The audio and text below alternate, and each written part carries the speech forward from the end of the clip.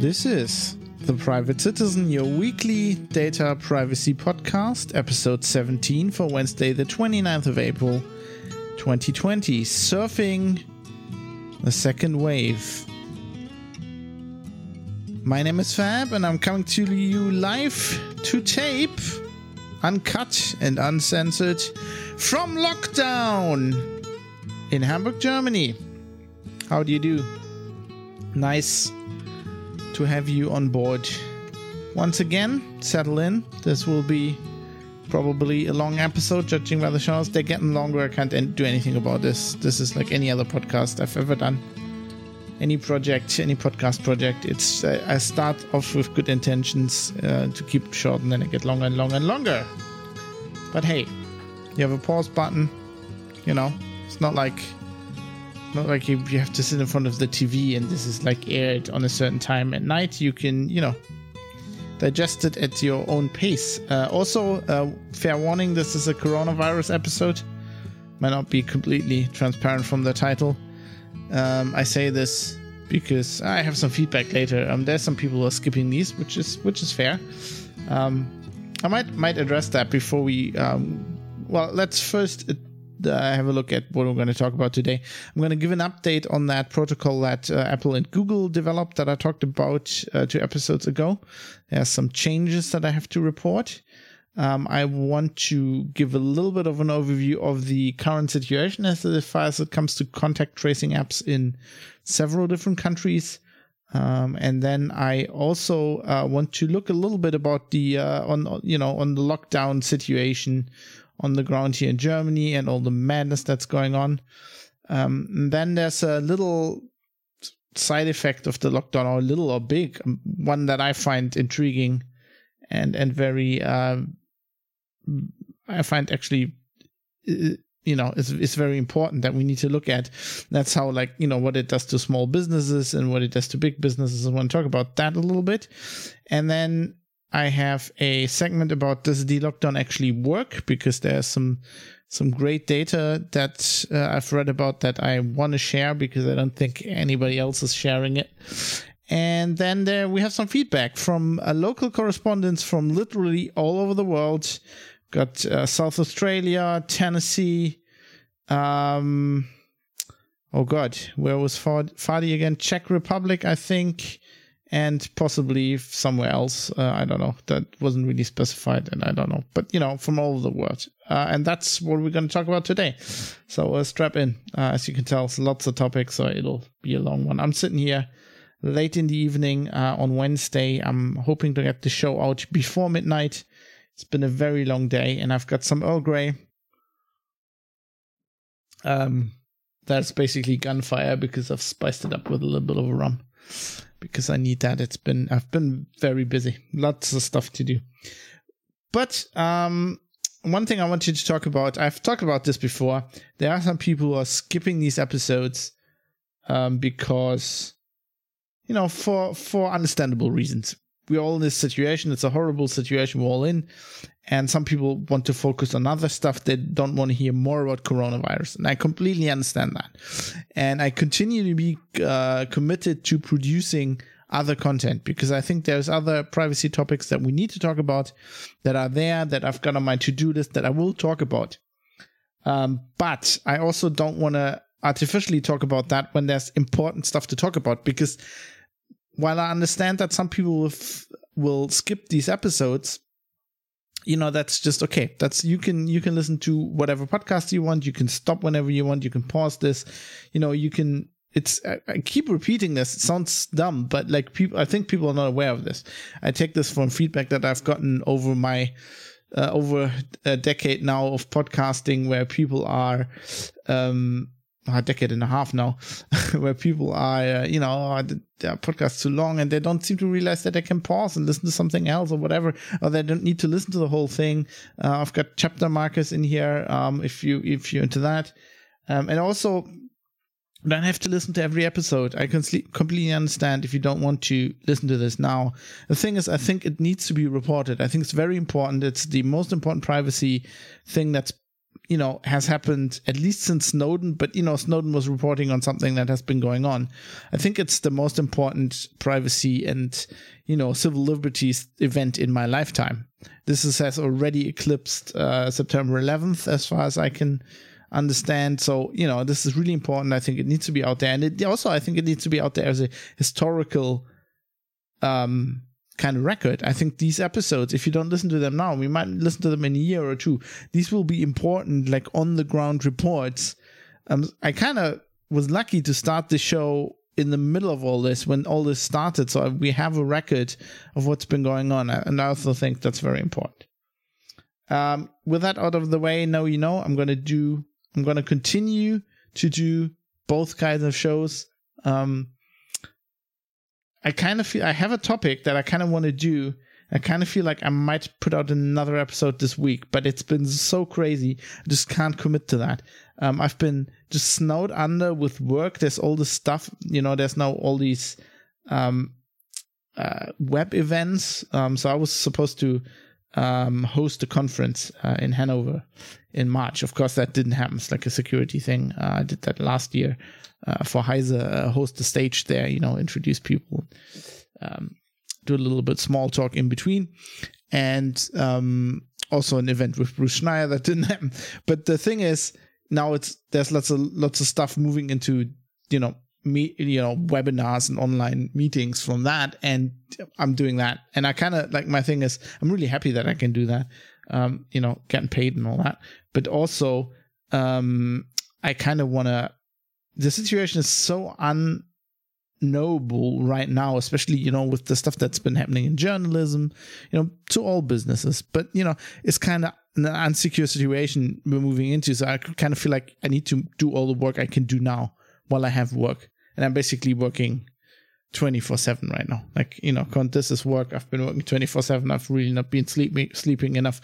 So if I make mistakes here or there, please understand that I've been quite sleep deprived for the last 4 or 5 days. But anyway, so I would like to do another episode. I can't commit to that. I also don't know if I'm going to do that then on that topic, if I'm going to do that on Wednesday. I don't know. I'm going to just take it as it comes. I'm working hard enough late at night here to get this episode out on Wednesday, as I promised everybody, episode every Wednesday. Unless I'm, on the road or something. But, generally I want to keep to that. So, it's kind of can't commit to that. But let's not waffle any longer, because that is not helping the matter and the length of the show. So let's just get into our first topic for today. And that would be an update on Apple's and Google's contact tracing protocol, because 2 shows ago, episode 15, last Wednesday, I did an in-depth episode. You probably have listened to it on this protocol. And then on Friday, Apple and Google announced that they're going to change it. It's actually coming out in 2 days or something now. But, or the first version is, I think they were saying 1st of March or something 1st of May, something like that. See, this is sleep deprivation going on. So they changed their proposal around. And I thought I'm going to explain quickly what's changed there. If you're interested, I wrote, if you're interested in Speak German, I wrote up the whole thing, all the specs after that. Well, I wrote it up before the change, but I hadn't submitted the article, then I rewrote it. And it came out on Sunday on Heise, so it's a link in the show notes, privatecitizen.press, show notes, all the links as usual. And it's all there in detail, but only if you read German. But I'm going to recap it on the show. You will get everything on here anyway. So what changed? The biggest change is maybe that Apple and Google moved away from... So they used to have a randomly generated ID, and basically a hash, a 256-bit hash, that would identify your phone. And then they derived all these ephemeral things, IDs, that the Bluetooth beams out continuously. They derived that all from that. So they would have a key on the phone that was encrypted, that never left the phone, that was never changing. And then from that, they derived, I don't know, now I can't even remember. Now I have to wait. I have to look it up. It's like, I was going to say, it's been so long since there was like the first version, but, it's only been a week, but so much happened. How did they, wait, let me just look this up. God, these are long show notes I had for that episode.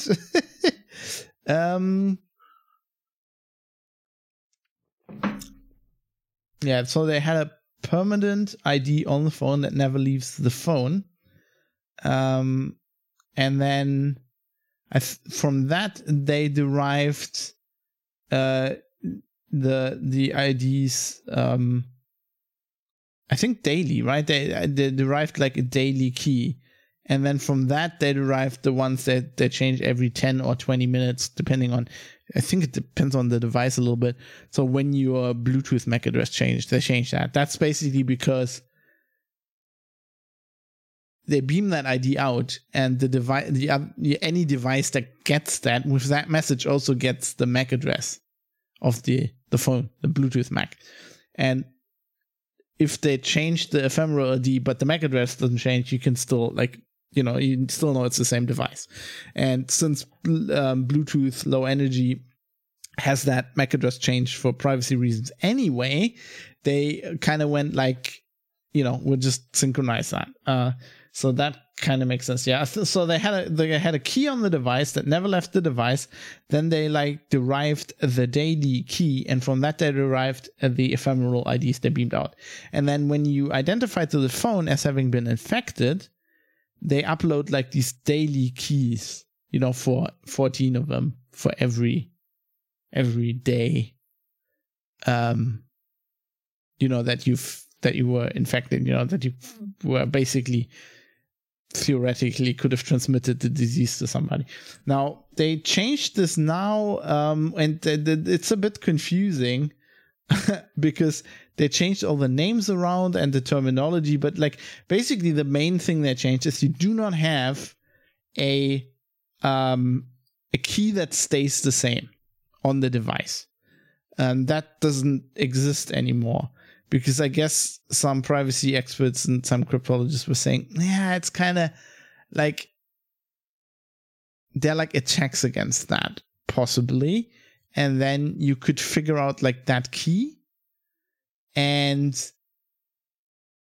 the main part is, I think, why do we have the key on the phone that doesn't change? That actually isn't necessary. So what they're doing now is they have a key that just changes every 24 hours on the phone. And it's randomly generated every 24 hours. It's called the temporary exposure key. And from that, they still, they made it shorter, 128 bits, because the Bluetooth bit, all the other keys they generated from the 256 when the old one were all 128 anyway. Anyway, so now the main key is also 128 bits.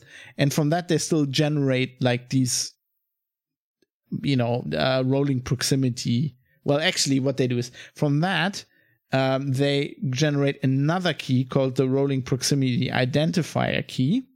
And from that, they generate the identifier. So the things that change with the MAC address. And they change every 15 to 20 minutes. And now, so the main part is just that you don't have a key that's associated with the device. You just have these temporary exposure keys that are generated randomly. And what the server does now, it actually just the thing that gets renamed to this diagnosis key, in this case, is just the temporary exposure keys. So instead of having a key that is always the same, never leaves the device, and then generating keys from that and uploading those, now it just uploads that key anyway, because that one changes on your device anyway. And they just upload those for the 14 days. And, that just makes it more Yeah, I guess it makes it more robust, right? Because, I mean, you can't, like, beforehand, if that key that identifies your device leaked or got out somehow, got to the guys, got to somebody who keeps logging other metadata, they can generate all the other keys from that. And also, if that leaks and you don't know about it, like, you keep that key and you're exposed from then on. If that key can be associated with you, with your phone, then because your phone doesn't change it, like, for the foreseeable future, everybody can identify you with these keys, these temporary exposure keys that change every 24 hours and get randomly generated as well. If those leak for like okay, so it uploads it to the server for the 14 days that you could have been infectious. Now, if those leaked, they can, like, if somebody has a lot of metadata and can somehow, like, pinpoint, derive the rolling proximity identifiers and has lots of Bluetooth recording, and they said YouTube there, sleep deprivation, has lots of Bluetooth recording devices that could theoretically kind of pinpoint you.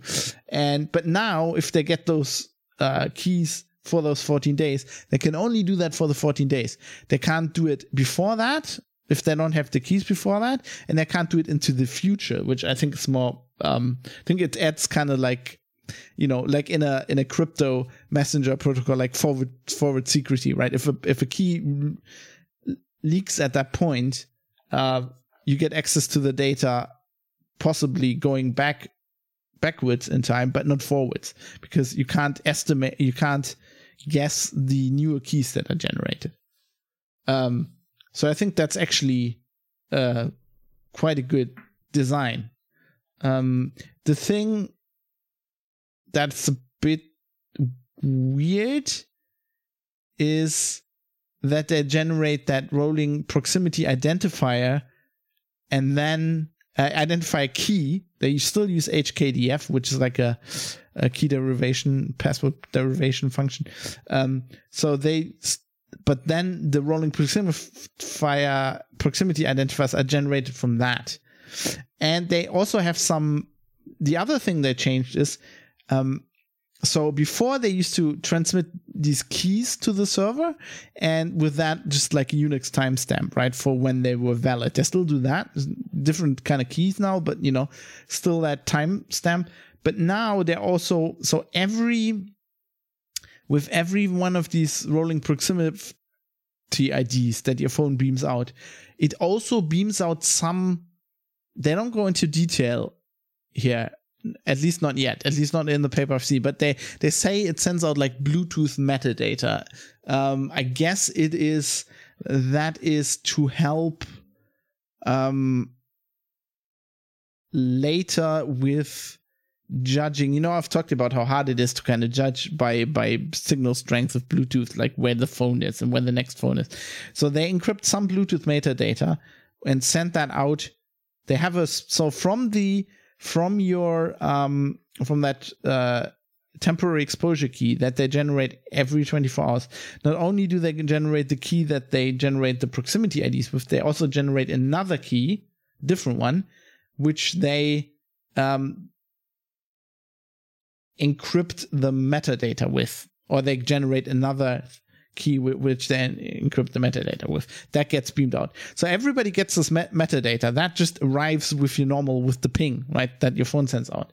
But they can't access it because they do not have the key to decrypt it. Now, what they now do is, if you say you're positive at the point where the phone uploads those temporary exposure keys, or as they're then called, diagnosis keys, to the server, it also uploads the key that was used to encrypt this metadata with. So at this point, everybody who received these packages, because, you know, they will then download your temporary exposure key to their phone, generate proximity IDs and compare those, because, you know, if you have that key, you can generate all of those with the timestamp together. They're generated, you know, with the key and the timestamp. So if you have the timestamp and the key, you can just generate them, and then they compare them with, you know, the packets they actually received. That's like the check, was your phone close? And if it was, then they also decrypt the metadata. And I guess that is so your phone, there's then some kind of algorithm that goes, okay, let's have a look at so we know we received the packet, like we logged some info about that packet, signal strength, whatever. And we then also get some metadata. And that is kind of, I'm guessing this is used to kind of help with the decision, where was that phone actually, and what was the situation the phone was in or something. I don't know. It might actually have some back, I send out a ping to your phone and your phone sends one back. So maybe the stuff something of the info that comes back from you to my phone is encrypted in this metadata package for like the next packet or whatever, so that I have so that when you decrypt it at the end, then you can actually have data from both sides, signal strength from both sides. And then you can say, okay, right, so my phone received your packages with like this signal strength, and my packages got to, that phone at this signal strength. And then there's the parity or something, you can probably further deduce things about the situation, because as I said, this whole thing probably doesn't work either very well because Bluetooth is hard. But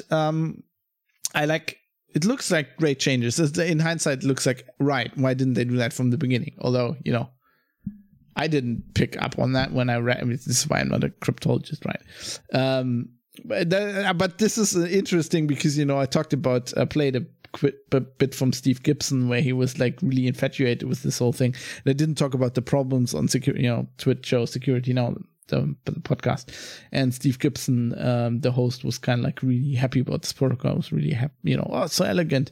But now when you see like the changes, it's like, well, it wasn't as elegant as it could have been, right? If you looked at this closer, and he's a podcaster like me, he's not a cryptologist. This is why we didn't write to Apple and went, why do you have identifier that never changes? Like, if you don't need, like this design now shows that you actually didn't need that in the first place. So that's the update. I know that was a bit confusing, but it's a very confusing situation. I hope that helped. I did want to address this specifically. This is actually the first impetus I had to do like another. That's all the other stuff I'm going to talk about, but that was like the first thing. Even if I had done a show on another topic, I would have put that in the beginning to, because I kind of feel like I had to set the record straight. Not that it's any of my fault because they changed it 2 days after the podcast came out, but yeah. Now you know. The more you know. Wasn't that like a TV show or something? Anyway, contact tracing apps in different countries. So I want to talk a little bit about the situation with these apps. What's going on? And the first thing I have to talk about, when I talked about this last week, I said that Germany, they were opposed to the solution Apple and Google. And I think I definitely predicted this in other places, but I think I also did this on the show. I said, I feel like Germany's gonna adopt this because you kind of have to play by Google's and Apple's rules if you want to use their Bluetooth and stuff like that. They're just bigger leverage. Now, actually, the German government over the weekend came out and said, yes, we want to do Apple's and Google's proposal now. So the difference was before they said we want to have the data. So in Apple's and Google's thing from the beginning, it uses a server to kind of distribute. So if you decide, okay, I want to fess up to being infected, I had a test and I'm positive, I will tell everybody, then it needs to, like, this is really something you can't really do. There's been interesting articles. People have asked, can't you do this peer-to-peer? And it's really not a solution that's easy to do peer-to-peer. Because if you look at it, most peer-to-peer networks work in a way that, so you want some information from a wider network, But you kind of need to know what information you want. That's usually how peer-to-peer works. You advertise like, I want this torrent, right? And then you can get it. Here you don't know what you want, because it would be really hard for like the guy who says, okay, I'm now positive, I want to advertise that, it's kind of hard for him to advertise that to the whole world. Like that's really hard to do in a peer-to-peer network. You need kind of a central instance that, advertise. It's like I guess it's a bit like BitTorrent as well, where it's like it's like the website that tells you what torrents there are. Like, when you want to download Ubuntu over a torrent, you need to know what Ubuntu version you want and what the torrent is called. And that the Ubuntu website calls you that. And so this is kind of the same thing. Once you say, okay, I want to tell people that I've been positive, you contact like this Apple and Google server, and you upload your stuff there. And the server then is the place where all the other phones ping into, like once a day or every, 10 minutes. They're like, is there anybody from my area?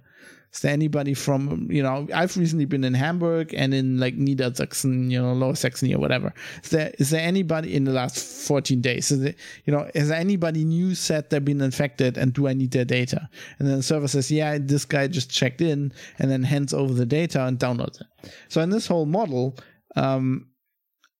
really only send the stuff to a server or the other phones that they really need. Like the bulk of the information is on your phone. And as long as you never say you're positive, it doesn't send anything. That's specifically in this protocol. Well, it sends out stuff, over Bluetooth, right? But it doesn't send out anything to the central server or anything. And the German government just wanted to, because we have this law, I explained this before, the Robert Koch Institute, all this mandatory reporting and all this kind of shit. So they have all the data anyway. So they said, we kind of want central data and we want to do AI analysis, because this guy from PepPT really sold them on AI, I guess. But they have now backtracked on that decision. The German government has said they now want to make use of Apple's and Google's proposal, which kind of goes against, I don't know what PepPT is going to go now, but I don't really care anymore. I think they're out of the picture pretty much. I mean, it could be that they're saying, okay, we do decentralized now, and then it's just like pro forma, it's under the PepPT umbrella, right? But actually, this is like the DP3T solution as implemented by Apple and Google. So Reuters was reporting Chancellery Minister Helge Braun and Health Minister Jens Spahn, who's an absolute idiot, said in a joint statement today. He said, "We're gonna talk about this later. It was like a passport for disease passport or whatever." Helge Braun and Jens Spahn said in a joint statement that Berlin would adopt a, quote, decentralized approach to digital contact tracing, thus abandoning a homegrown alternatives that would have given health authorities central control over tracing data. And, they had recently just backed PT. So that's the situation in Germany. So they're going with Apple and Google. Meanwhile, the UK is going in the exactly opposite direction. God, I need to lubricate my my mouth here a little bit. Sorry for the smacking of lips. So not surprisingly, the UK is pulling a Brexit on this, and it's just going, what? The EU is doing this? Let's do the opposite thing. So they still want a centralized solution. At least that is what the NHS or the head of the NHS said in a memo. Now, interestingly, it looks like they, for some reason, they got a deal that nobody else got, because it now looks like that Apple is at least willing to let them use Bluetooth scanning in the background, which avoids like draining your battery and, avoids you having to have the app open the whole time, which you don't do. The whole concept, I explained this at the beginning in episode 15, is it sends out Bluetooth signals. Yeah, all the phones talk to each other all the time over Bluetooth. So whether they're in your pocket, whether you're doing anything else, presumably while you're using your Bluetooth headphones. So this thing where it has to be on, like they had in Singapore, doesn't really work. And it's reported to not really work. Now, the Australians, we're going to talk about that in a second, their app works like that because it's based on the Singapore solution.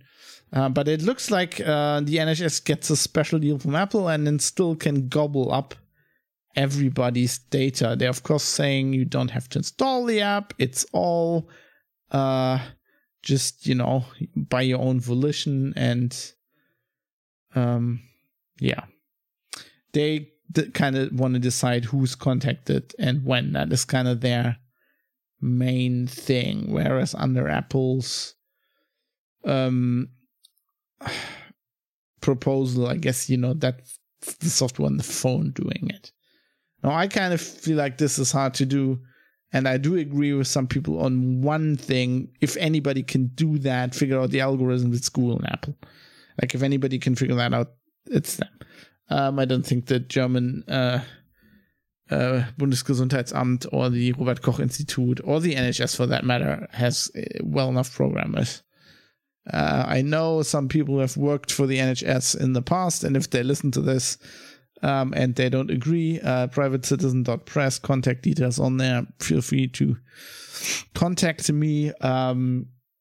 But I think I have a feeling they would agree. I have a feeling they would also say that the NHS is probably not not as good as Apple and Google when it comes to software development.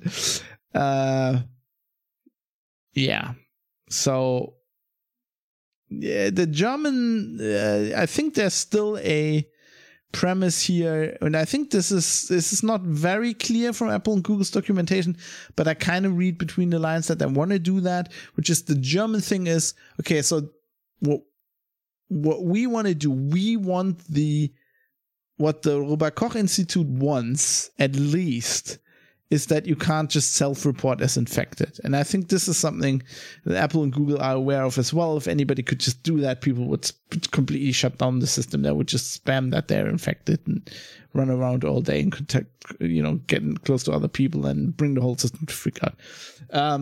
So what the Robert-Koch-Institut wants is that, you get a test, and you get like an official, it's like a government, it's not a government lab, but, it's in the system. It's like a lab, your doctor sends your swab off to a lab and, they test you, and then you get like a code or something, like a one-time password kind of thing that you can put into the app. And then if you want to, you don't have to, they always say that in Germany as well, and they have to do that. Otherwise, all hell would break loose. That definitely wouldn't fly with our laws. But, that's kind of the thing. And I think Apple and Google are open to that. So I think they're going to implement that. Now, if you want to look, I have if you want to see about that NHS thing and how Apple got a special deal, it's kind of not completely clear, but I like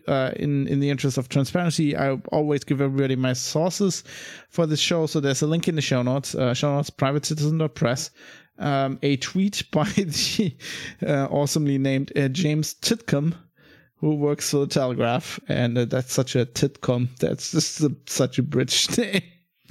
He's combing his tits all day. Sorry, I just said where that's basically the source for that, and you can look into that. Now, Australia, they have rolled out their app, but it seems to have some issues.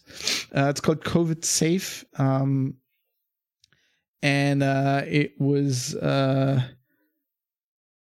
there's a report that came out by two independent security researchers, Chris Culnane from the University of Melbourne, and a cryptography researcher and master's student, Eleanor McMurtry, which is a great name. Sounds like they immigrated from Texas. And a guy called Robert Merkel. Also, and CEO, Thinking Security CEO, Vanessa Teague. And they analyzed this Robert Merkel. I wonder if he's a relation to Angela. And they're basically saying, well, this app kind of leaks some information. So they have unique IDs, which is actually shared And for some reason, they only changed like every 2 hours. And in some cases, it took 8 hours, and there's some information leakage, and it doesn't seem to be that solid. It doesn't seem to be horrible, but it's also not that solid. So there's a reason, basically, they say why Apple's doing it every 15 minutes. 2 hours is a long time. They say, okay, quoting from this report, the difference between 15 minutes and 2 hours worth of tracking opportunities is substantial. Suppose, for example, that a person has a home tracking device such as a Google Home Mini or Amazon Alexa, or even a cheap Bluetooth-enabled IoT device which records the person's unique ID at home before they leave. Then consider that if the person goes to a shopping mall or other public space, every device that cooperates with their home device can share the information about where they went. And that's something I just didn't see. This I said in the last episode, like this seems to be a solid protocol, but other than, opposite to Steve Gibson, who went, "Oh, this is great. This can't possibly go wrong." I was like, this looks solid, but we don't know. Like, we don't know how the metadata is going to be used. And this is like one obvious example that, again, didn't occur to me. You have a Google device, and lots of people have Alexas. They have Bluetooth, and we know Google snoops lots of Bluetooth. I mean, that's how like modern phones do location, by Bluetooth beacons and shit like that. And they can phone that home. They can say the people, I'm in this household.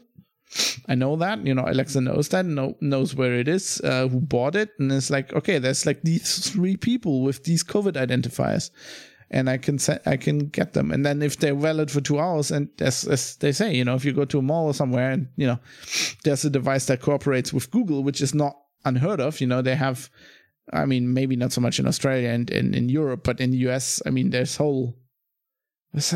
like whole street lights. There's like a company that builds like these free street lights that have like Bluetooth and Wi-Fi in there, and they cooperate with Google, and they know where people go. And this is the things you don't think about, which then later surface. Doesn't seem to be bothering anyone. 2 million people downloaded this app in 48 hours. And blew away adoption expectations, which is a lot. How many? How many? I'm gonna look up how many people live in Australia. It's about 20 million. Was it? I don't know. Let me look. By the way, I have a new keyboard from Leopold, which is great. Mechanical keyboard. It's cherry blue switches, but it's dampened, so it's a bit. Yeah, 25 million in 2018, 24.99 million, a bit more than when I was over there. It's rising steadily from this graph on Google. But also then, it's a big country, they have space. But yeah, 20 million, 2 million installed it in 48 hours. That is not bad. Some lawyers commented on this app. It uses some code from Singapore's Trace Together app and uses Amazon Web Services, which raised some eyebrows, to store registration information, encrypted user IDs, and contact data. Quoting here from a story on, where was this? The Register. While source code of the app has not been released, a privacy impact assessment drawn up by lawyers recommends it be made available. The Department of Health response concurs, saying it, quote, will be released subject to consultation with the Australian Signals Directorate's Australian Cybersecurity Centre. So gotta ask the local NSA, what do they have to do with if you release this? This is... No time frame for that consultation is offered, nor is there a guarantee the Cybersecurity Center will agree to release the source code. The app's use of AWS has quickly raised eyebrows, given the cloud giant is subject to the United States Patriot Act and could be compelled to surrender COVID-safe data. It's the app COVID-safe data, despite it being stored on Australian soil. Another criticism leveled at the app is that it must be active in use to perform fully on Apple devices. As Australia's national mobile phone fleet is dominated by the iPhone with over 50% market share, that is different than in Europe and the US. The app may not collect a lot of useful data. So that's the thing I mentioned about the Singapore app as well. But it's like, wow, they first have to ask like the The Australian Signals Directorate is like, what? If they can release the source, like, Jesus Christ, release the fucking source code. If it's open source, the source code should be out long before the app's released. I mean, the only argument they could have, the Australian Signals Directorate could have against releasing the source code is if there was actual like programming mistakes made, right? If they had like hard-coded code or keys or whatever, like, and that would mean the app's unsecure. Like, the only reason for not releasing is that you know it's shit. Partial good news from Israel. I had reported on how they, are spying on everybody really badly. They stopped some of the phone tracking. Now I'm just going to read from this story, which is from Engadget.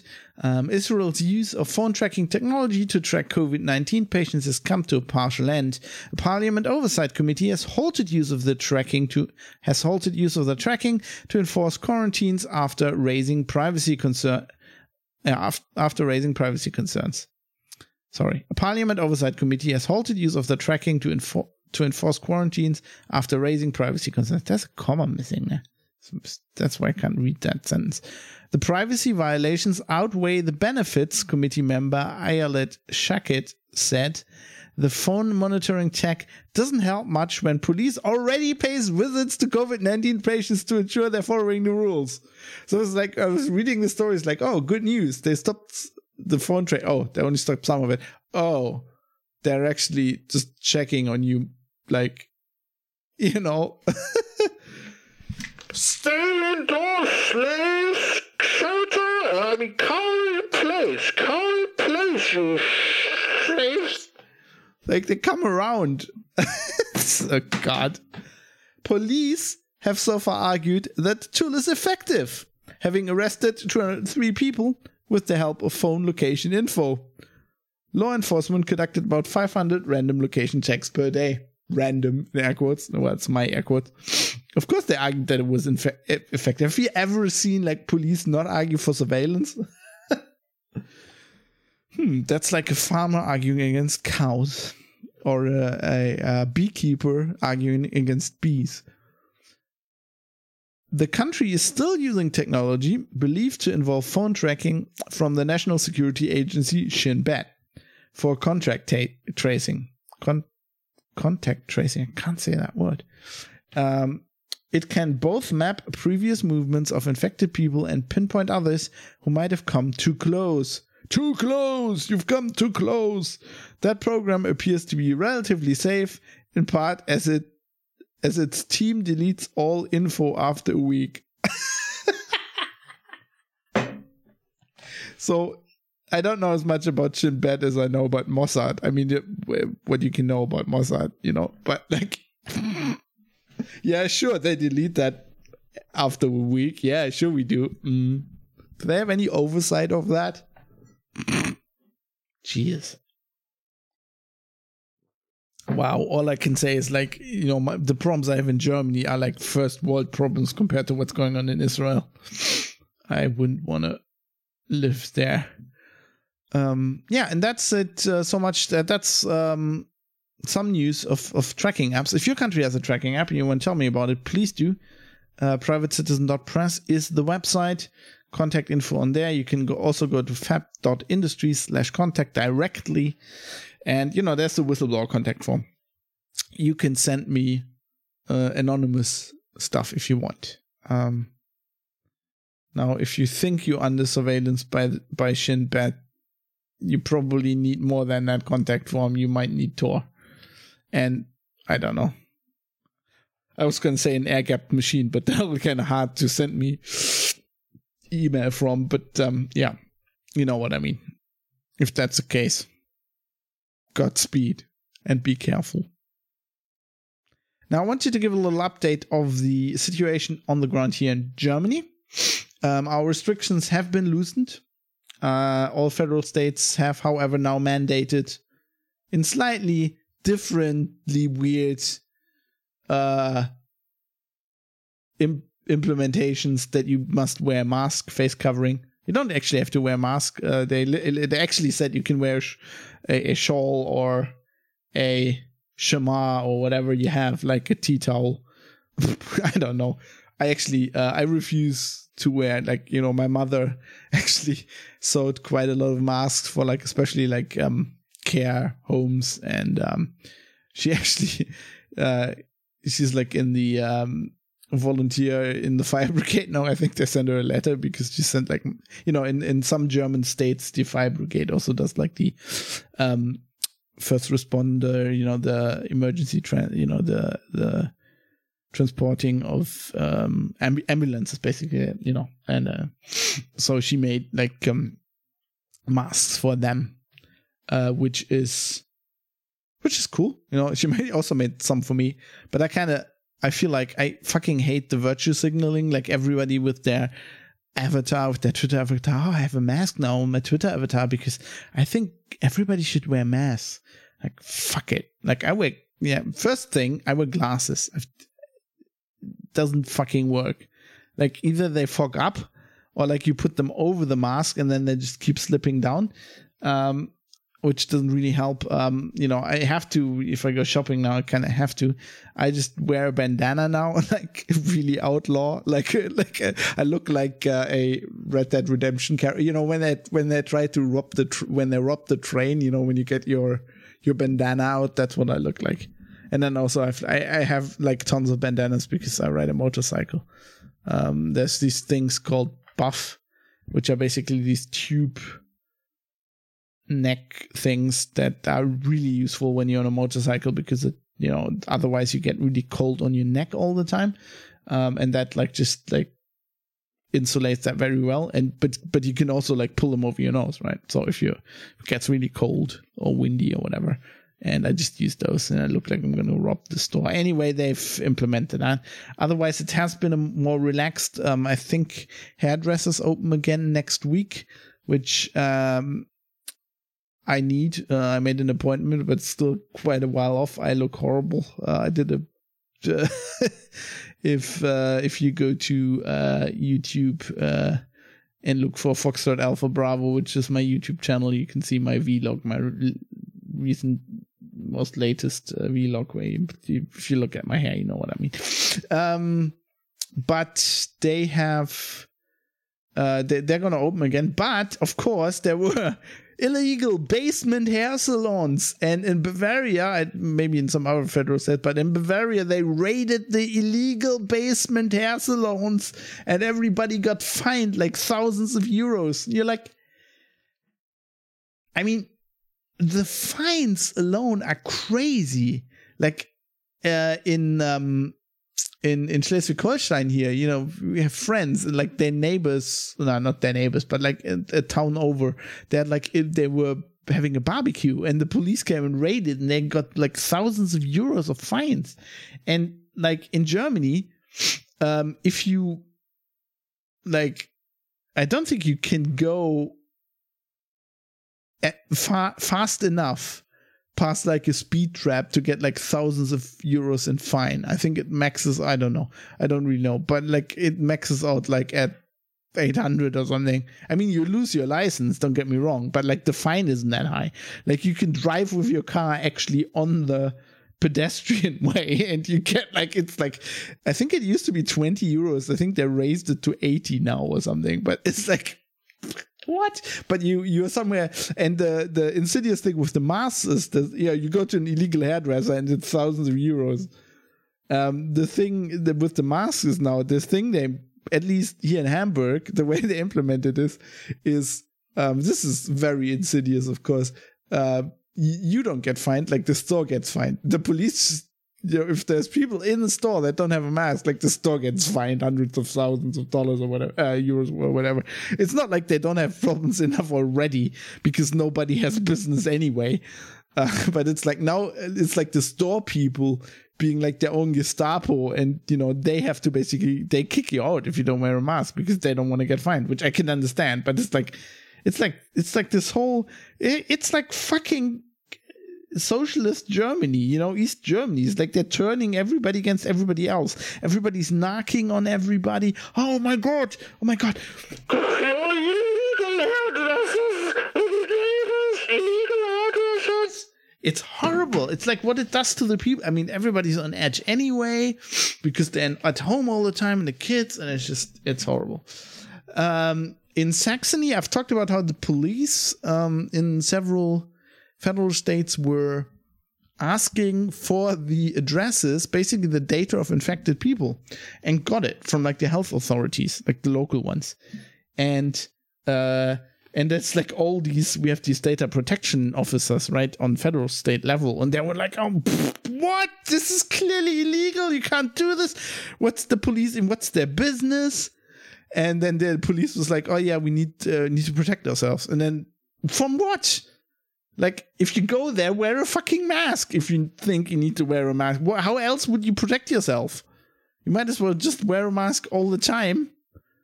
You know, if you, I mean, I realize I just bitched about masks, but, you know, it's like testing. It's like people are so preoccupied with testing, especially in the US, and they don't realize it doesn't do anything.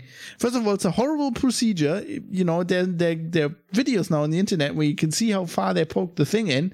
You don't want that have to happen. And then it doesn't help you at all. It does not help you. Like, if you know your COVID, this disease is so weird because lots of people just get a fever. They have no symptoms. They get a fever. I know my brother-in-law, he had it. He's just over it. Like, he's just out of quarantine now, self-imposed quarantine. His wife works in a children's hospital, and she got it, of course, there.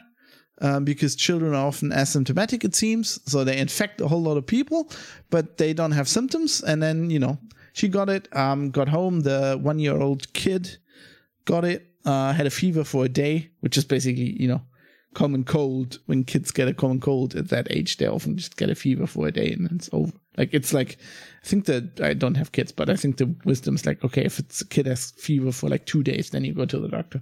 But 1 day is just like, yeah, it's just you know, the immune system when it's that young just deals with that like that.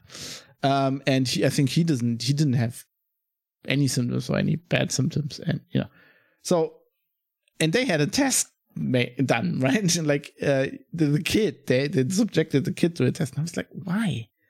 It doesn't change anything. Like, what does it do? Like, she has it. You're living with her in closest quarters. Like, what? Just assume you have it and quarantine yourself for 2 weeks. Done. Don't have to have a thing poked into your brain almost. And it's like, it doesn't help you. It doesn't help you. It doesn't change anything because you don't, if you get a test and you're positive, like, it's not like you can say, okay, I want to go to the ICU now, right? It's like, you will realize when you have breathing problems and they have time enough to put you on a respirator where you'll probably die or whatever. But like, it doesn't do anything. It doesn't help you. And also, like, I don't understand the whole, in the US, we must have tests. Trump doesn't have enough tests. We need more tests. Like, what for? They're like, we need tests to go to work. Yeah, you get a test. They're like, okay, you didn't have it. You're like, you're healthy. You don't have any antibodies, so you didn't get it, and you're healthy. You can go to work now, right? You go to work, somebody infects you, then you have it. But you have a test that says you're negative, right? But you can infect yourself the next day. Like, the only reason is if you had it and you like antibody test, that kind of a little bit makes sense because so you had it and then you get a test that proves that you had it and then you can go to work because then you're immune, right? Problem is, well, it works with my brother-in-law because if you do that when you actually have symptoms, then they do the PCR test where they basically, they take the swab and then they basically find virus RNA. And then they're like, yeah, you have it. That is very, very, very reliable. But antibody tests aren't. They're just reliable in a way where... so there's like lots of times when you're actually when you're infecting people and you actually have it, where you don't have antibodies. It might be before you have before your body is reacting. And so antibody tests are... when they tell you are positive, that's almost assured. That is, you can rely on that pretty much. That has like a rate of, I think, 98% or something, that current test that they have. But the problem with it is, if the test tells you you're negative, that doesn't mean you are negative. It just means the test couldn't find it. And there are tons of reasons why that could be. So you can't use it to say this guy is safe and this guy can travel. So what are the tests for? Well, we get into that later a little bit. But anyway, so they got all the reports, police in Saxony, and it's clear this is clearly illegal. Like, everybody here knows anything about privacy in Germany. It's like this is no, the police has no reason to have this data. It's clearly against all the laws. It's against all the rules we have. It's against everything. And they're still doing it. Nobody cares. Why do we have data protection officers when the police does something and then the guy who's responsible in the state says, no, you can't do that, and they keep doing it? And the thing is, they clearly know, because if you read in the story, okay, I put a German link, but let me just TLDR it. It's like the way they reacted to other parliamentarians from like the opposition asking about this, and the journalists, and the way they waffled around and didn't tell anybody for a while and shit like that. That is a surefire way, that like clear state to me that they know. They knew when they were doing this that was illegal. They knew it was wrong, and they still did it. These people should all get fired. Why? I mean, Jens Spahn, right, our health minister that I talked about, and my biggest issue with him is that in February, he was still going on about we need to cut hospital costs and close hospitals. It's like, how's that guy still in office?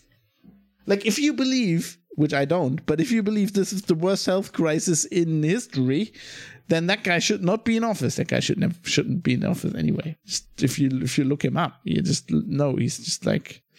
Anyway. But the maddest story comes from North Rhine-Westphalia, the federal state where I was born. Which, yeah. Whew. So there is a... this is in Grevenbroich, which is close to Düsseldorf, which is actually where I'm moving pretty soon. And they... there's like a housing. It's like a housing buildings. They look a bit like... I mean, it's not quite as bad, but they look a bit like peach trees, that ecology from the amazing film Dread with Karl Urban. If you haven't seen that movie, watch it after this podcast. Next thing you do, it's on Netflix, I think. Watch Dread. It's amazing. Anyway, it looks a bit like that. It's there's obviously people living there that don't have that much money. It's not a really nice place to live. And there's about 400 people living in like this housing unit. I think you would call it a project, probably in the US, or like it's a bit like council housing would be in the UK. It's not actually council like it's not the same kind of thing, but it's like as depressing, I would say. Is basically what it amounts to. And that place, so there were 400 people, and there were 2 families who had who got tested, who were positive, who were ordered to stay in quarantine, who didn't. So what they did is they like somebody knocked on them, I guess, the neighbors are going out, they have to, call the police. They knocked on them, and they locked the whole place down. They locked the whole thing down, put like stuff around so people could go out, and then tested everybody. They locked them in and force tested them. And you read like this report, which is from our state. We have public broadcasting, which I pay for because you have to pay for it because you don't have a choice, literally.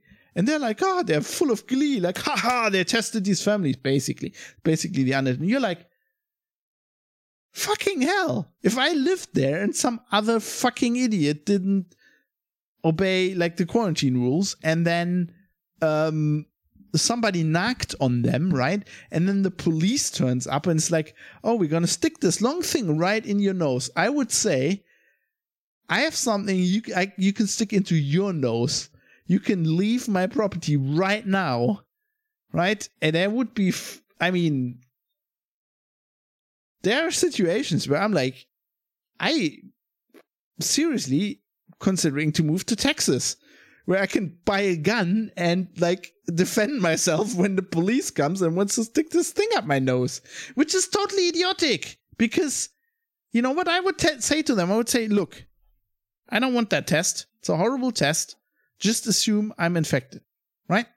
Just do whatever quarantine measures you're going to do. If I treat positive, think the positive people get taken away to some other place and then quarantined. And the other place was probably nicer if I look at that housing project. It's like Dread now. This is like fucking 2000 AD. It's like, what the fuck is going on? You will be tested. I am the law. This is the Justice Department. We have detected an outbreak of COVID-19. Stay in your rooms. It's like, what the fuck? And everybody's going crazy. I put a link, just to, if you want to laugh, I put a link to a Facebook page. It's a German page, but it's basically a gallery, so you can just go there. And this is not from within Germany. I think most of these pictures were taken in American supermarkets, at least judging by it. But it's like all the stuff people do, like, because they have to wear masks now. One guy has built himself like a pest doctor, like a plague doctor beak out of paper mache, I think. There's a guy who's like in a raincoat with like a gas mask. There's a guy who's taken an umbrella and basically taped stuff to it so it goes to the ground, and he's like moving in this huge umbrella thing. It's so crazy. Everybody's going really crazy. Anyways, I've been talking for an hour, so let's move on here. Another topic I wanted to quickly mention is just what this whole situation is doing to businesses. This is having a huge effect on the economy, and I think especially like small businesses are suffering. And I feel like, the big guys, they get bailed out. They got bailed out in 2008. They'll the big companies, the airlines, the big shopping chains. And lots of them, like the other thing with that is like, okay, airlines don't have open, but like lots of it is like the big, in some jurisdictions, like the big stores, they're open because it's like you can only have that many people in a store. And if you have a big store, you can be open, and the small stores are just too small. There's too much danger of infection. And so they're just, they're just like, I'm not a conspiracy theorist.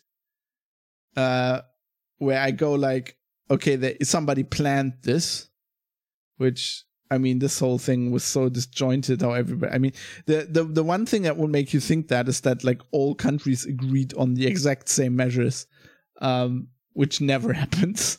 I can tell you from history, never happens, but it happened this time. It's like only Sweden's the only outlier. But I know how that works. I study history. I know how geopolitics works. I've analyzed this thing, and it's not the Illuminati planning it. It's just like social forces and politics, and there's certain, there's certain effects at play where if you're a politician, it's safer for you. You have more reasons to do the lockdown than not. First of all, you get more control of your citizens. You have less opposition because the parliament's not in session. All of this kind of stuff. And then also there's this very human thing where like rather you take restrictive measures than not, and then in the end being blamed, right? And your legacy as a politician being destroyed because you didn't take too much. It's like what the Democrats are trying to do with Trump right now, which isn't working. But it was your fault. You didn't react strongly enough. And as a politician, I mean, you're not really affected by all of this anyway. I mean, you're relatively rich, you have nice places to live in. It's not like, and you can always go out if you want to go out because you're a politician.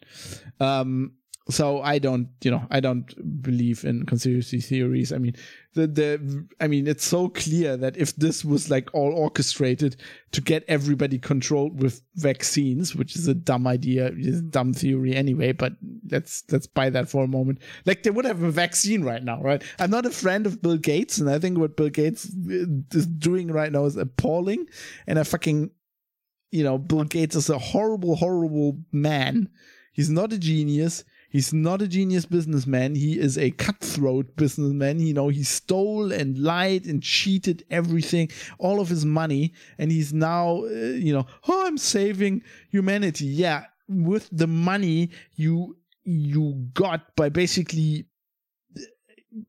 devising a monopoly in an industry and like keeping everybody down and, basically destroying the PC operating market, basically destroying the concept of a free market for a decade or two, right? That's how you got your money.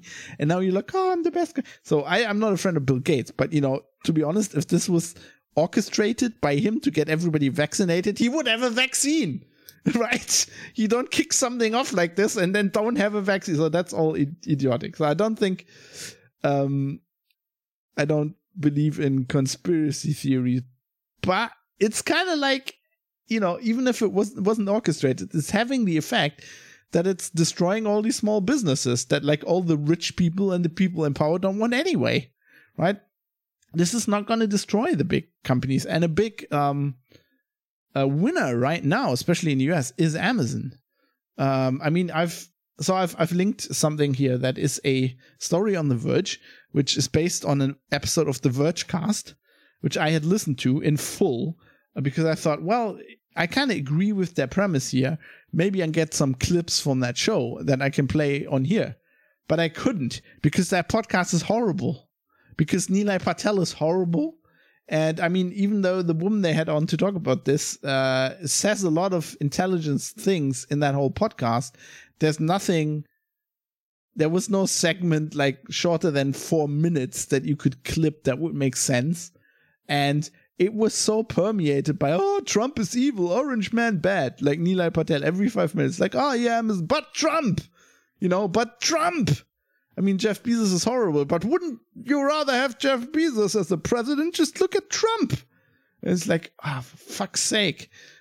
So I couldn't do that. But, the story maybe makes a point. Anyway, it's kind of like Amazon they actually say in the beginning of that podcast, I almost clipped that, but it's like they basically say Nilay Patel's theory is like that, or I don't think even a theory, they just stated as a fact that Amazon is like essential business now, all Americans buy everything on Amazon, which I'm not buying. I think that's his bubble because he's in fucking Silicon Valley or wherever, in Austin or wherever he is. Or maybe New York, that's the places where you think that. I think if you live in Montana, you don't think that. Actually, I learned recently that Amazon's actually delivering in rural US, they're delivering with the US Postal Service. And apparently there's this argument that US Postal Service is like almost bankrupt or is bankrupt, but they're like bankrupting, Amazon's bankrupting the Postal Service because they keep sending all their packages and the prices for that are just so low that the Postal Service loses money.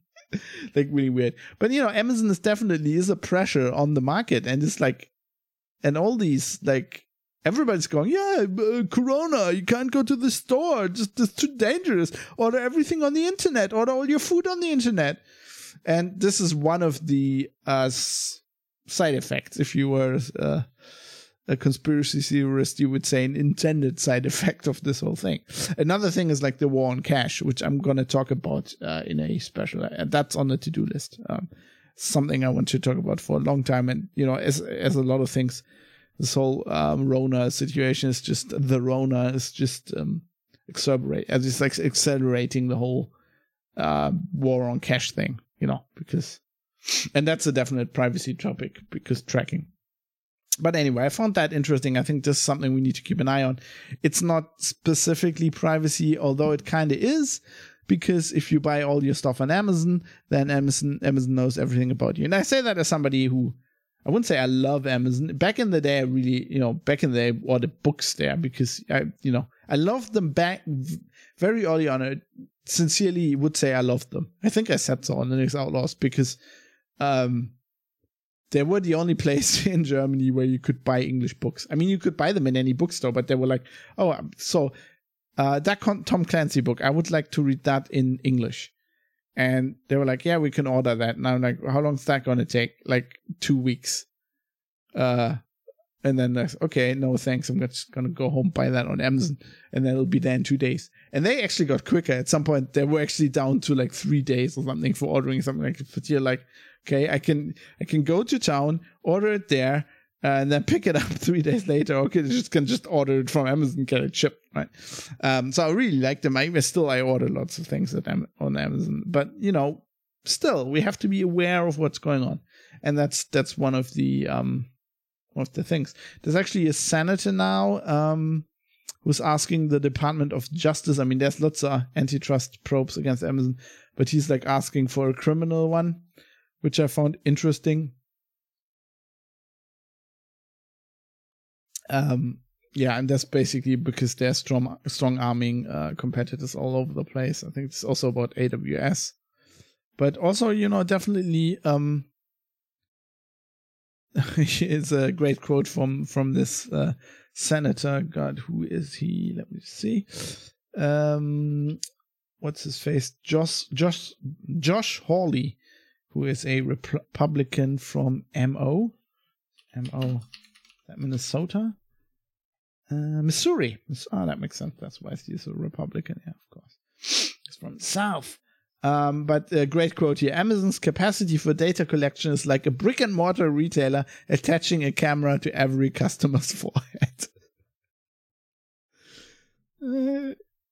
Isn't completely wrong on that one. But I think this is something we have to keep an eye on.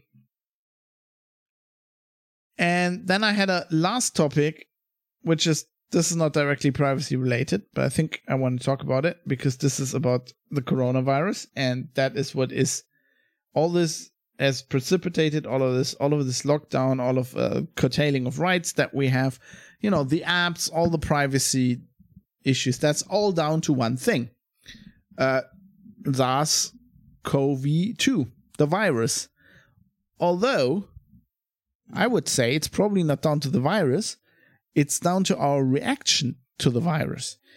And I read a fascinating story on Telepolis. Telepolis used to be an independent blog that got bought by Heise quite some time ago. I love them.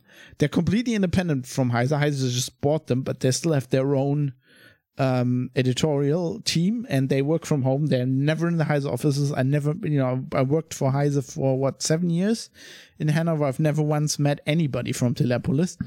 And they're like fiercely independent. They often publish things that other people wouldn't publish, and I love them for that. Little inside baseball, a lot of people inside the Heise editorial team really detest them. which further endeared them to me. And then it's not like that I don't like my colleagues, but like I'm a bit of a troublemaker, right? I like people who are like, we're going against the mainstream in our own company.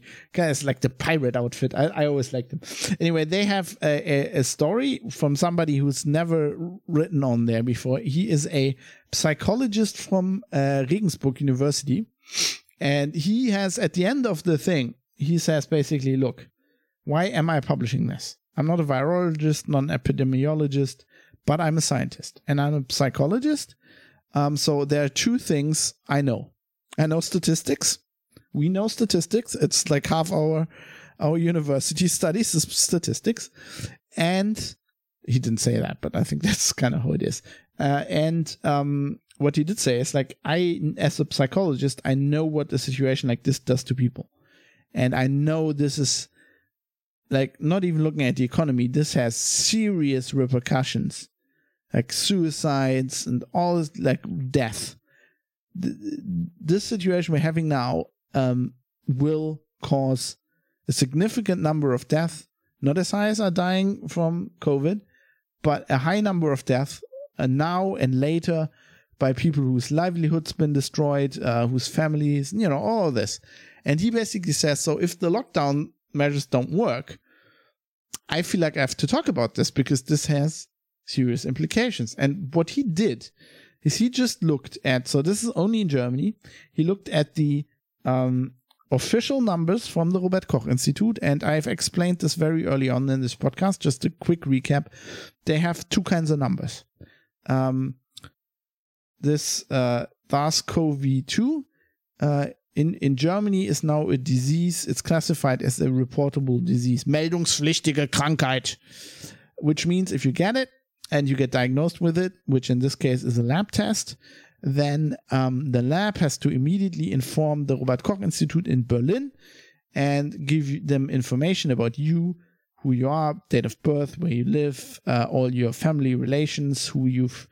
They have this whole thing. They're asking, who you met, who do you think you met, why, all of this, to do contact tracing. All this information. And they have all the death cases, because if you die of a meldungspflichtige Krankheit, then that gets reported as well. So that he has those numbers. And he just looked at their numbers, not saying I'm an epidemiologist or whatever. He said it's just like, I just looked at statistics. And he has 2 main points. And the first one is, if you look at, and I put a graphic of this, which comes straight from the Robert Koch Institute in the show notes, privatecitizen.press. This is the so-called R number. It's not R0 or R0, it's R. It's the effective reproduction number. And you see on the graph here, you see an R number between 1 and 4. And that is basically, so I'm just going to try to explain this graph. So you have on the y-axis, you have 1, 2, 3, 4. And then on the x-axis, you have all the dates. And the this R number, if it's 1, it means one case that you have in the population infects one other case. And so that follows that if you have R2, one case infects 2 cases, it doubles. Right? If you have R3, one case infects 3. 4, you have one case infect 4. And, it gets critical, everything above 2. It just gets exponential from there on. And you see this graph, it starts in the beginning of March and goes basically to the beginning of April. But you see cases rising till about the 10th, 11th of March, where we get up to over R3. It's like R3.5 basically. And then the cases keep dropping. And they reach R1 that's the 21st of March. And from there on, the number consistently stays under 1. And that's where we want to be. So that means we flatten the curve, right? And it goes over R1 sometimes, but it stayed there since 21st. I think that's the 21st of March. And until today. I mean, I think yesterday it went over, a bit over, like in all this time, there have been single days where it's gone a bit over 1. And then the press immediately goes, wow, we're going to die. The second wave is coming. But I called this episode Surfing the Second Wave. The second wave, run for your lives. There's no second wave. It's been consistently basically at 1. Now, the thing is, there's a line in this graph, a vertical line, and in the middle of the graph, and that is when the curfew measures went into effect. Now, if you look at that, we reached R1 2 days before the measures went into effect. That alone, in that graph, would tell you that the curfew isn't working. For 2 reasons. First of all, we reached R1 without any of the curfew measures. And secondly, from there on, it hasn't changed. So it stayed at 1, or a little bit under 1, or a little bit over 1. So the curfew measures haven't had any influence on this number at all. Now, one point that I would like, so if you look at epidemiological data of diseases, different diseases and their spread, You see this graph all the time, and I know this because I've looked at a lot of that in the last weeks. And it's always the same. It always looks like this. And the funny thing is, that's my personal opinion. I think it always looks like this, no matter if you do physical distancing or whatever I don't call it social distancing because it's physical distancing, though. It always looks like that. And no matter what measures they implemented, sometimes you see measures have some effect, but generally it looks like that. Different diseases are different, they spread differently, but it always looks like it's always the same graph. It goes up, and then it goes down again. And I think it's just that's just how diseases spread, because a disease it spreads exponentially. Like a disease like this, right? It spreads exponentially. Lots of people get sick, and then everybody realizes, even like 100 years ago, 200 years ago, or like without the press and all that, everybody was like, shit, everybody's getting sick, and everybody stays home, right? They physical distance automatically because everybody's sick. It's like, oh shit, everybody has the plague. I'm not going to touch anybody, right? And I think that's what happened here. I think the curfew didn't help. Now, it's a very long article, and basically he says it gets even worse. Because if you look at where those numbers come from, these are cases. So in that graph, this is cases. Reported cases. If you look at where those numbers come from, so people are infectious for some time with this disease. Then they get symptoms, still infectious. They get symptoms. And then normally with this disease, 2 days after they got the first symptoms, it gets either let's say you realize it's bad. You go to the doctor and then you get a test. And then it takes a day or two for the test to come back. And then that gets reported to the Robert Koch Institute. So generally speaking, it's like 3 to 4 days until the data reaches the Robert Koch Institute. At which time you were infectious, whatever. But the point is, so you have to move this graph 3 to 4 days to the left, because this data is reported with a time delay. And the funny thing is, well, it's not funny. It's definitely not funny.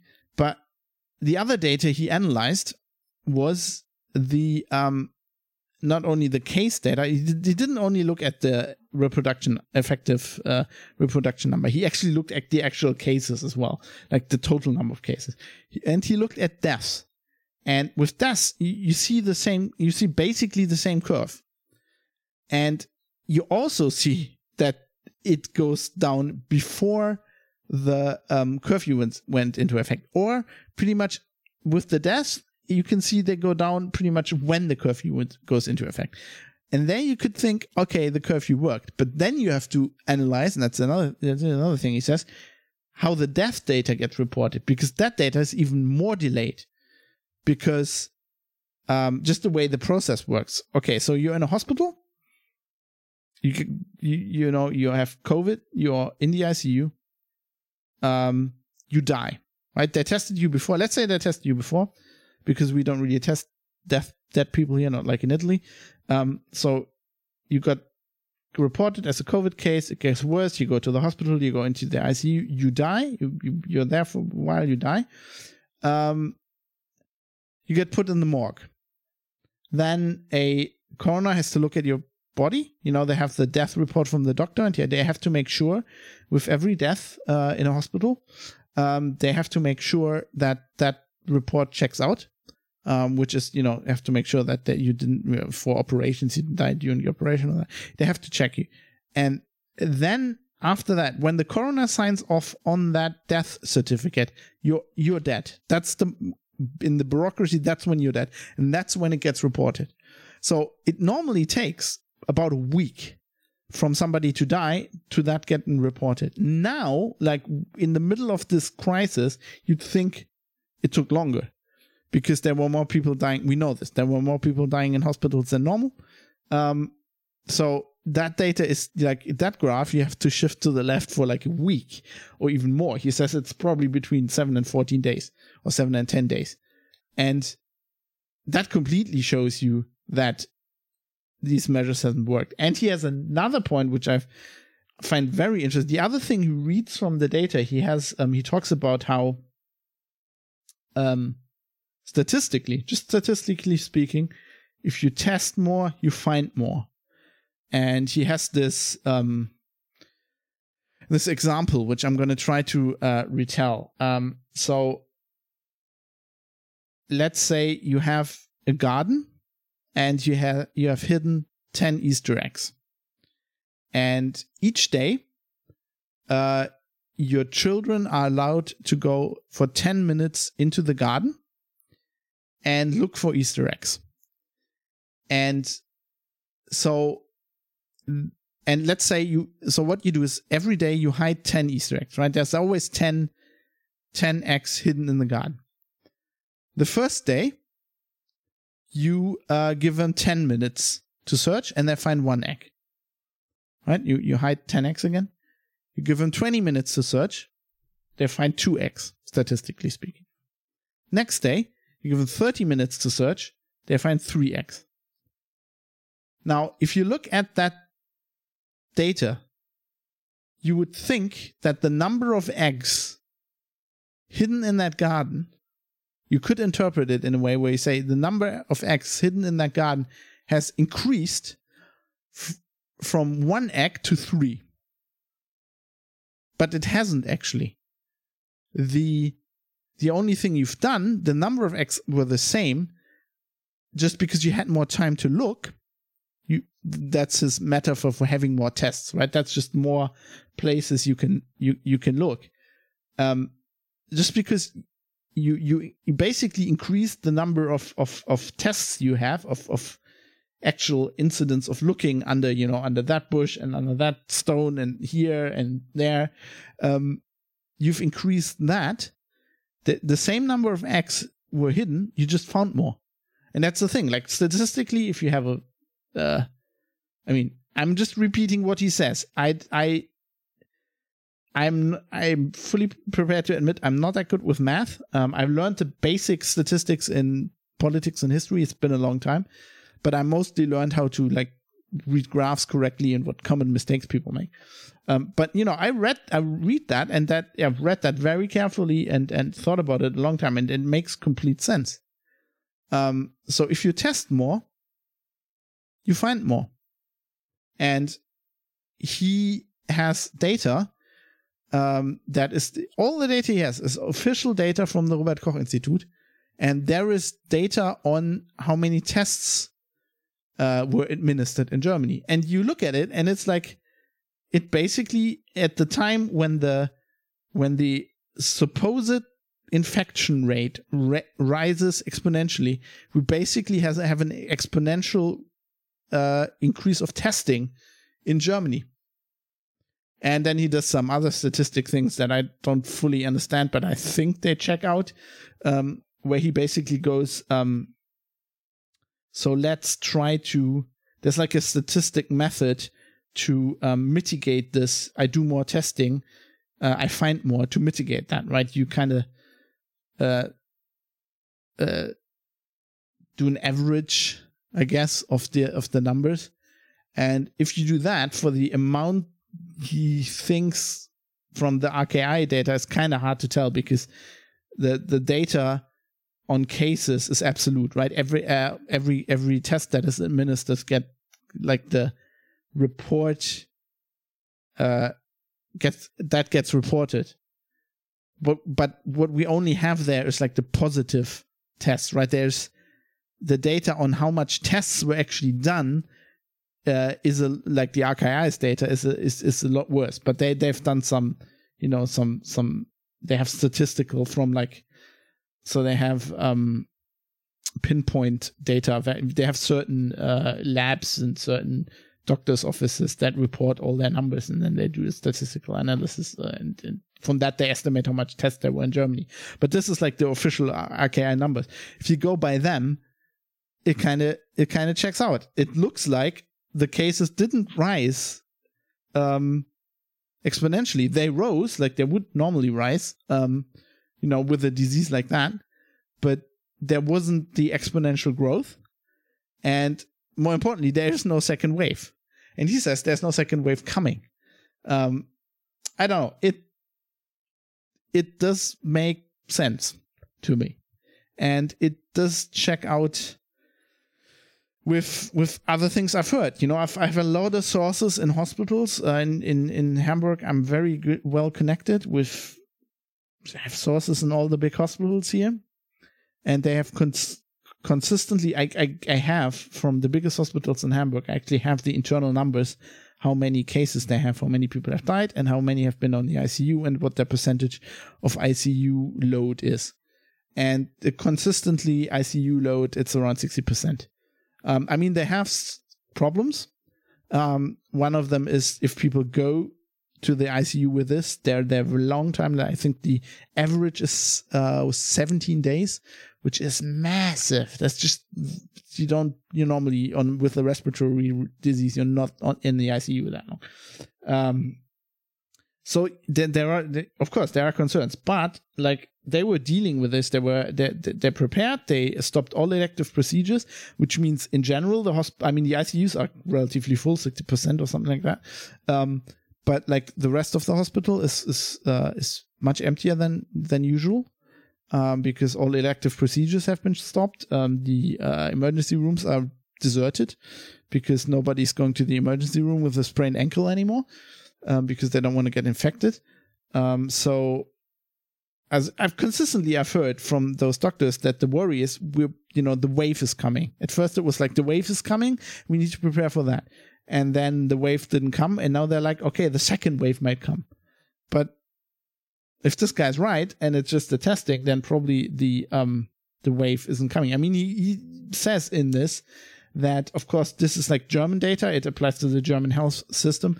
This is obviously not what happened in Italy and what happened in New York. And, he says he can't comment on that. I can't comment on that either. I don't know how the healthcare system works.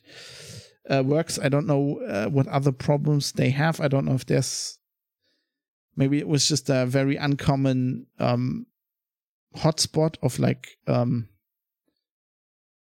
people getting infected. I know New York is just a massive metropolitan area, so that might have something to do with it. I know in Italy, the factor was definitely that part of Italy, their healthcare system is not really good. They don't, like, parts of where it broke out at first just didn't have enough ICU beds because it's not a place where you normally have many ICU beds because, not a big metropolitan area and stuff like that. I don't know. With all of that, I have to say, definitely disclaimer, of course, there are people dying from this. It's a horrible disease. It has many factors that we hadn't seen. It's definitely not like influenza. I mean, it does weird things to, there's reports of people, you get inflammation of the blood vessels. There's reports of weird strokes that young people are having. There's reports of severe lung damage. There's reports of it messing with your hemoglobin. I believe all of that. But it's a tragedy when you get it, when you really get COVID and you have to go to the hospital, when any of your loved ones gets that, if they die, I completely agree with that. But looking at the society, the overall society impact of it and what we're doing because of that, it just makes me queasy. And the other disclaimer I've never said that these measures should not have been taken. I don't know. I don't think I can decide that.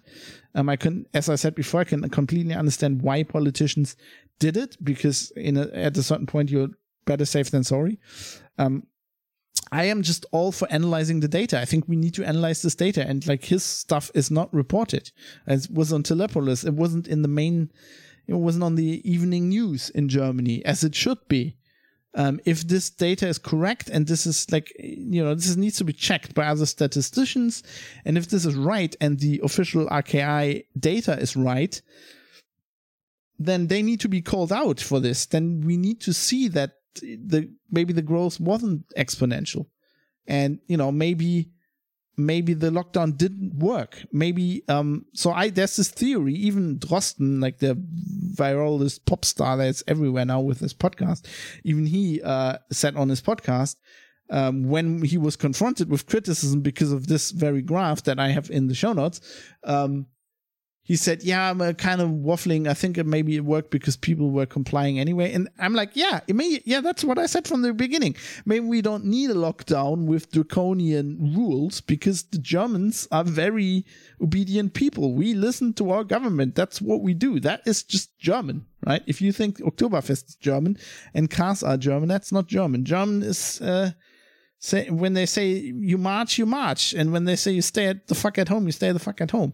And I think that's just what happened. I think all of this, personally, this is my personal opinion, all of this curtailing of stuff, of personal liberties and stuff, was probably unnecessary.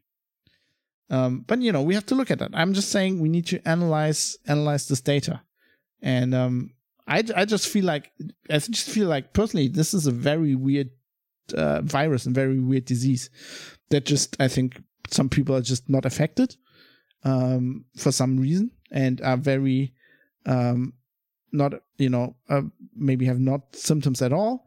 And some people just get really bad and they die. And that's horrible. But that's also something we need to understand. Oh, another point is also the coroner of Hamburg made himself very unpopular by going on the record, I think like a week and a half or 2 weeks ago, in the press saying, look, I look at everybody that dies in Hamburg, pretty much my team, like, especially with COVID, because they're sending those to our, morgue.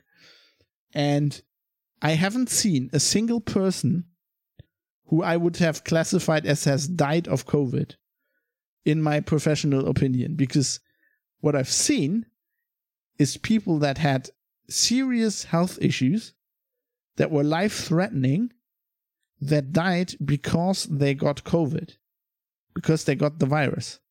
They didn't die of the virus. They died because they had serious health issues and then they got the virus. And this guy is not just some random guy. He is the thing is, after he said that, it was massively unpopular and they kind of tried to discredit him, which is kind of hard because he has been a press darling for like the last, I don't know, he's been on TV. He's like the coroner whenever there's like a murder case. There's a murder case in Hamburg, and he talks about like there's all these cases where they found like bodies, and you have to figure out what they died of and who killed them and all that. And he's really a star for that. So it was kind of hard for them to discredit him now. But he was like, I see all of that, all of the bodies, and I have to sign off on all of the death certificates. And I'm like, any of these people could have died of anything else. So, I don't know. With all that being said, if any of your friends, close relations, is sick, is in hospital, I sympathize. I feel for you. You have all my love and my sympathy. I have people I worry about. I have people I know who have immune diseases, immune deficient. My grandma is 98. We do not want her to get this. So I can relate. And with that, I think it's time for some feedback, because we have some people chiming in from all over the world. First of all, from South Australia, got Bazaville saying, just a quick update on what is going on here in SA, particularly education focused. I think he's a teacher. I think I remember he wrote in before. Schools remain open and attendance is up after the regular school break. We are down to below 18% before the school break. Initially, parents advised most would keep their kids home when school returned, and we did a lot of work to get ready for online learning. Although we did somewhat expect parents would get sick of their kids, especially if they are working from home, and send them to school. That, combined with the message attached of our chief public health officer and low infection rates, we now have 50 to 60% attendance. Only 2 days. Our attendance, 2 days of school, I think he says so far. Our attendance is usually only 80%. So it's not like in Germany where it's 100% because you have to send your kids to school by law. We are being told that infection is low between children, including teenagers, which means schools can go back to usual, but as adults, we have to have distance between us. I think it may be more a case infection may not always be picked up in children. They may not even be symptomatic. We also have a contact tracing app, which I talked about.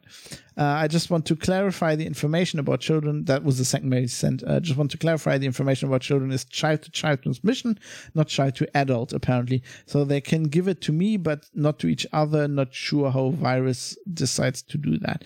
Yeah, I didn't read the documents he attached. First of all, thanks, Basil. Thanks for the info. Extremely helpful. Keep it coming. I didn't read the information he attached that way. So everything I've heard is that, and I've read, is that it is weird that children seem to often not get it, although it seems to be a case that they're often just asymptomatic. They don't have symptoms, they're still spreading it. I think that was a big factor that happened in Italy. Don't know. So we don't know. So the theory, the working theory, lots of that some of the scientists that have published papers on this have, is that it's a factor of how good your immune system is. Like, your immune system gets better the older you are.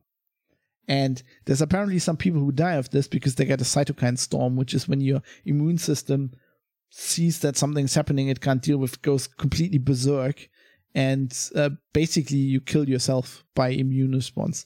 And you know, if your immune system is better at detecting stuff, that's more likely to happen. So I don't know. I would think it's a case of the children just often have mild symptoms or no symptoms at all, but they're still spreading it. I've seen some credible theories that actually the school closures did help somewhat.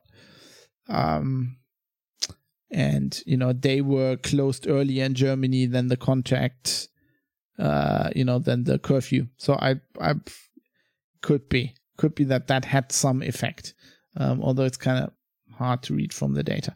But Basil Wills, thanks for the info. I'm very humbled that I get messages from all over the world. I think that's great. Speaking of all over the world, Butterbeans reports in from Tennessee. Just finished listening to episode 15 on contact tracing. Another great one. I wanted to send you a copy of an article from the Financial Times today that affirms much of what you said. See attached. No surprise, but you've clearly done your research. Well, I try. This is all I'm doing. People, please, if you don't agree with me, do so. Send me email, privatecitizen.press. All I'm doing is I'm finding information and I'm sharing what I find, and I give you all the links so you can look it up yourself if you want to. And, if I miss something, please tell me. If you actually know statistics and the problem is that source is German, I'm really, I'm sorry, I can't do anything about that. Maybe with DeepL, deepl.com, you can, is that deepl.com? You can translate that, although it's so laden with jargon. And deepl.com is a great translator, by the way. I don't know, but yeah, I try to give my best. A couple of paragraphs stuck out that I thought you'd find interesting regarding the Apple-Google big tech approach versus the UK's NHS-driven app. Quote, the UK has been wary of the tech giants' approach, favoring a centralized database, whereas privacy-centric Germany has come out in support of it. So that was obviously written after the weekend. And Butterbean says, who represents Germany here, quote Germany, and has come out in support of the Apple-Google approach. May have mentioned it on the episode, but I don't remember them if you did. No, I didn't, because back in the day, back when I did that episode, that wasn't a decision, but it was our health minister, Jens Spahn, and the Chancellor Kantlam's minister, whatever that. So the guy who runs Merkel's office, basically. So they came out and said that. So that's the official government position. Also, something I hadn't thought about, the emergence of a, quote, health passport as a result of contact tracing. Quote, some privacy activists also fear that the tech companies' reassurances that the apps will remain voluntary will be hard to enforce in practice. Contact tracing apps evolve into, quote, passports that are demanded to enter supermarkets or other public places. And yes, definitely, I think I've talked about this on the site. Something that happened in China, and that's, in Germany, historically, we had something like this back in the early, almost like the Middle Ages. It's called the Seuchenpass in German, a I think, no, this is like 19th century kind of stuff, a plague passport, where basically if you had antibodies or something, you're free to, I think they're certified that you had the disease, because then you were immune, you could go out. Now, Jens Spahn, aforementioned health minister who I don't like, today said they want to kind of do that. And I believe that would be absolutely unconstitutional. You can, there's an argument to be done that you can curtail lots of private, lots of civil liberties if you do it to everybody. But if you do it to just certain groups of the population, that is discrimination. And a lot of articles, we have from the Nazi, to prevent stuff happening like with the Nazis, so that you basically get a yellow star that says you're contagious, except now it's digital and in an app. I hope people would burn down his fucking office if he actually tried to implement that. Anyway, Butterbean says, keep potting, brother, your friend in Tennessee, where we flattened the curve. Flatten the curve. Enough to allow restaurants to partly open for sit-down service this week. Fadi Mansour, who I think is in the Czech Republic, if I remember correctly, had some feedback on episode 15. Totally share your surprise that the Security Now treatment was only showing the positive side with zero hints at the several potential risks. I can see how Steve Gibson could be thrilled by the quote elegance of the proposed solution from a crypto theory point of view, but the devil will always be in the details. Implementation always is. It always is. And as you mentioned, this proposal only details how these identifiers will be generated and shared, but no other details about what other data would or could be associated with it. Yeah, and I think that's generally that's the problem Steve sometimes has. If I remember previous years of me listening to Security Now. But, thanks for the feedback, Fadi. Always nice to hear from you. And Bennett commented on a kind of unrelated blog post of mine, but he sent me an email in response to that, where I wrote about social media. And as part of that, he mentioned that he really liked the interview with Jürgen Goethe, Tante, which nice to hear that other people like this as much as I did. He also added, I took a break from your podcast because I wanted to take a break from Corona immersion, but your coverage is well done as always. And as I said, I completely understand. Completely. Let's make a deal here. I can continue to do these episodes if I find they're important. And I am not mad if you don't listen to them. Why would I be? So if you also want to write to me, privatecitizen.press. And now I have to wrap this up because I really want to get this show out on Wednesday because I promised so. And I have about a half hour left to edit and release this. So if you want to support me, just very quickly, you can toss a coin to your podcaster.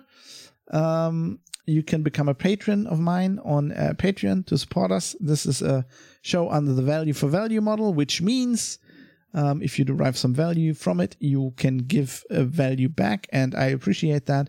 It is up to you to decide how much value that is. If you don't want to do Patreon, there is PayPal. You can send money to producers at Fab Industries via PayPal, because you are the producers, either with info that you sent me, with background information, with feedback, with criticism, or by supporting the show financially. And with that is only one thing left. I like to credit everybody who was involved. And in the making of this show, aside from me, that's Raoul Kebazali, who wrote and recorded Acoustic Roots, which is the theme song. Then we do not have any advertising and sponsors on this show. Not people give us money. We have something like a sponsor. I am very thankful to Bytemark at bytemark.co.uk, which is a UK hosting company, and they simply provide me with the server I distribute my podcast from, and have done so long before the show started, back in Linux Outlaws days, and I appreciate that, continue to appreciate that, and I thank them for that. So I give them a shout out on here. And above all, I'd like to thank the people who, sent me some money under the value for value model, either on Patreon or PayPal.